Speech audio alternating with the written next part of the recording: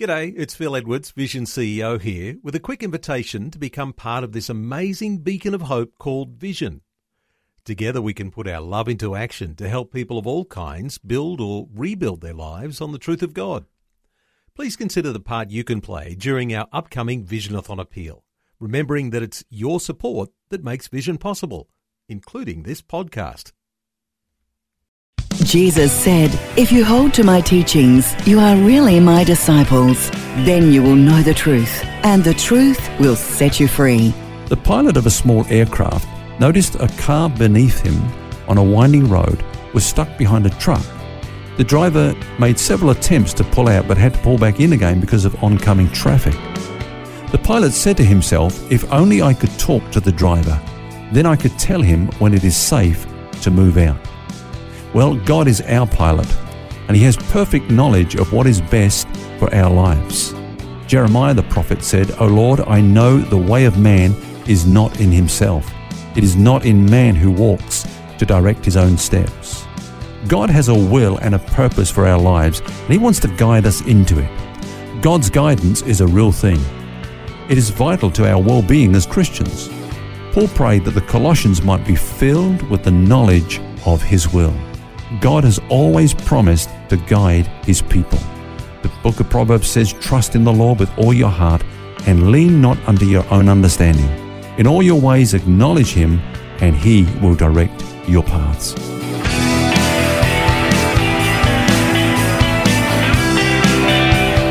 This is Set Free with Ken Legg. This week, a subject I'm sure that you have grappled with, I know I have, hearing God's voice. After all, does He speak to us individually, and how can we know for sure that His will for our lives is this or that?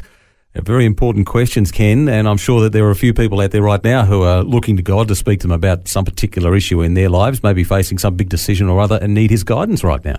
Yes, I'm sure you're right there, Phil. And of course, the answer to that question, does God speak to us today, is an emphatic yes. God surely does speak to us as individuals today. Also, He's concerned about those tough day-to-day decisions that we face and that we have to make. Now, when we go back to the Old Testament times, we see that God primarily directed His people by means of what was called the Urim and Thummim. The Urim and Thummim. Exactly. Sounds like a couple of planets or something. Right. Well, actually, there were two stones which were placed in the breastplate of judgment that was worn by the high priest. Okay. Because linen fabric from which the breastplate was made was folded in two, it was like a pouch or a bag, if you like. And these two stones, some people think they were like yes-no stones. So they would consult the high priest. Mm-hmm. Should we go to war? He'd put his hand into the bag, pull out one. It was either a yes or a no. Okay. And that was the way that He guided the children of Israel back in those days. In fact, the book of Proverbs says this, "The lot is cast into the lap or bosom, but its every decision is from the Lord." They really believed that as they committed it to God, they consulted Him, whatever stone came out was His will. It was His way of directing the children of Israel under the Old Covenant.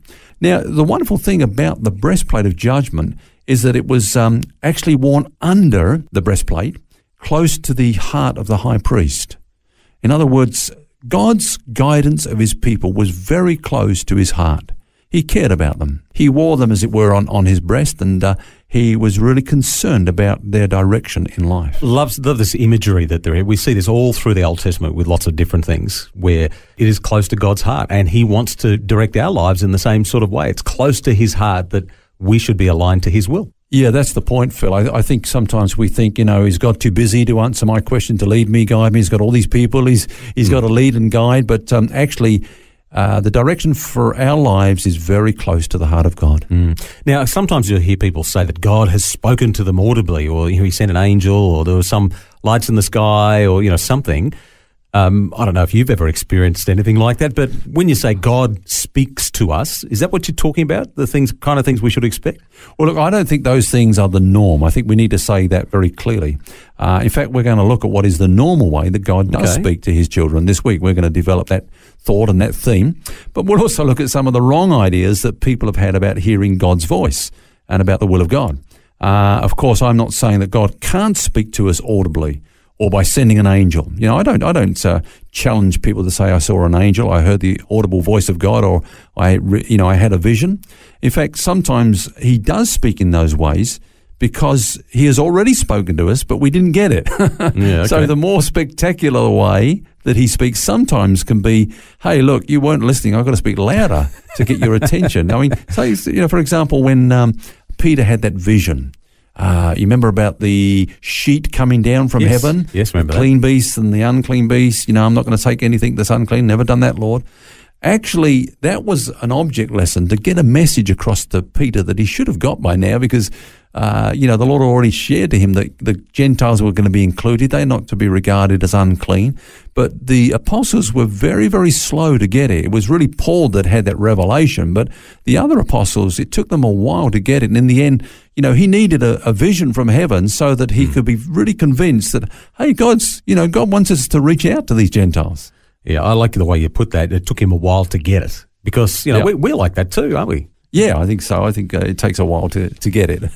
And even that whole concept that God would speak to us is one that maybe we don't get sometimes too. We might think, God would never speak to me. Why would he? But there are promises in the Bible that says that he will, aren't there? Oh, many, Phil. I mean, Jesus said, my sheep hear my voice.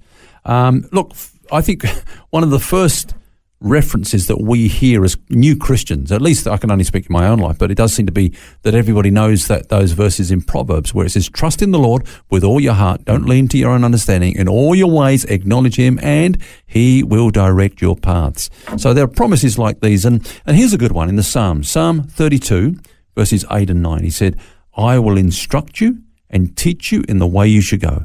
I will guide you with my eye upon you. Do not be like the horse or like the mule, which must be harnessed with bit and bridle, else they will not come near you. I like that. That passage there, it's beautiful. It says he will guide us with his eye upon us. Now, that's different to saying, okay, you go down the road and turn left and whatever, you're kind of on your own. You're pointed in the right direction and hope for the best. He's actually guiding us and watching us like a hawk. Yeah, sitting with down. his eye upon us. That's it. And it suggests that he's not only that he's present with us throughout the whole journey, but also that if we go off the path, that he'll put us back on the track too. Very comforting, I think, Phil. And did you notice the last part of that passage too? He said, don't be like the horse that needs to be held back from doing its own thing, and don't be like the mule that needs to be goaded into moving forward. So I think there's extremes in both directions there. Let's look at a couple of examples of those things.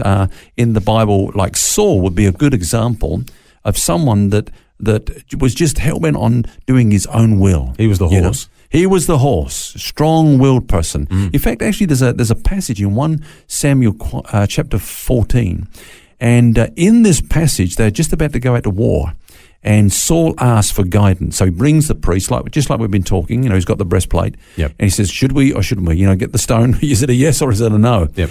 And then, just as he said that, and the priest was about to, to seek the Lord and get that word from God, they heard the voice of the Philistines. So he basically said, "Forget it. It's time to act now. We can't wait for God." And you see that what happened after that is that God blessed them anyway, because God blesses in spite of us, not because of us. Thank God for that.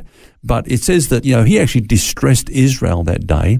And from there on, he didn't hear the voice of God anymore. When he asked God to speak, it was like, the heavens were as brass, because he had no regard for the word of God. He was so strong-willed. He was just going to do his own thing anyway. Was it like as if God was saying, well, you don't need me, anymore, or at least you don't think you do? I think it was, But then you look at the other extreme. Don't be like the mule. When God does speak, then move ahead in faith. Now, I think there an example would be Gideon. Gideon knew the will of God. God spoke to him, but he still put a fleece out. Yep. Can you say it again? Can you confirm it? Can you confirm it again? But God was pretty patient with him. Oh, he's patient with all of us, Phil, and that's why I think we need to just. Thank goodness for that.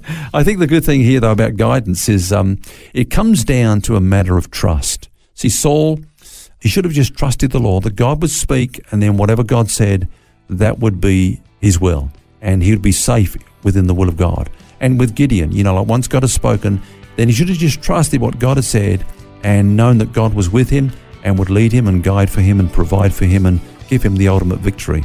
And so I think when we're thinking about the will of God and God speaking to us, when God does speak, there is always a response that's required from us. And that response is one of faith, one of trust, and one of just basically resting in what God has said to us.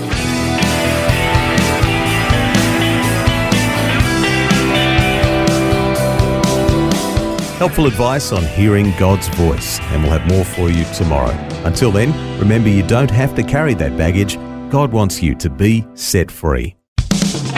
For books, DVDs, small group studies and other resources from Ken Legg and details about Ken's ministry, visit the Vision Christian Store at vision.org.au. That's vision.org.au.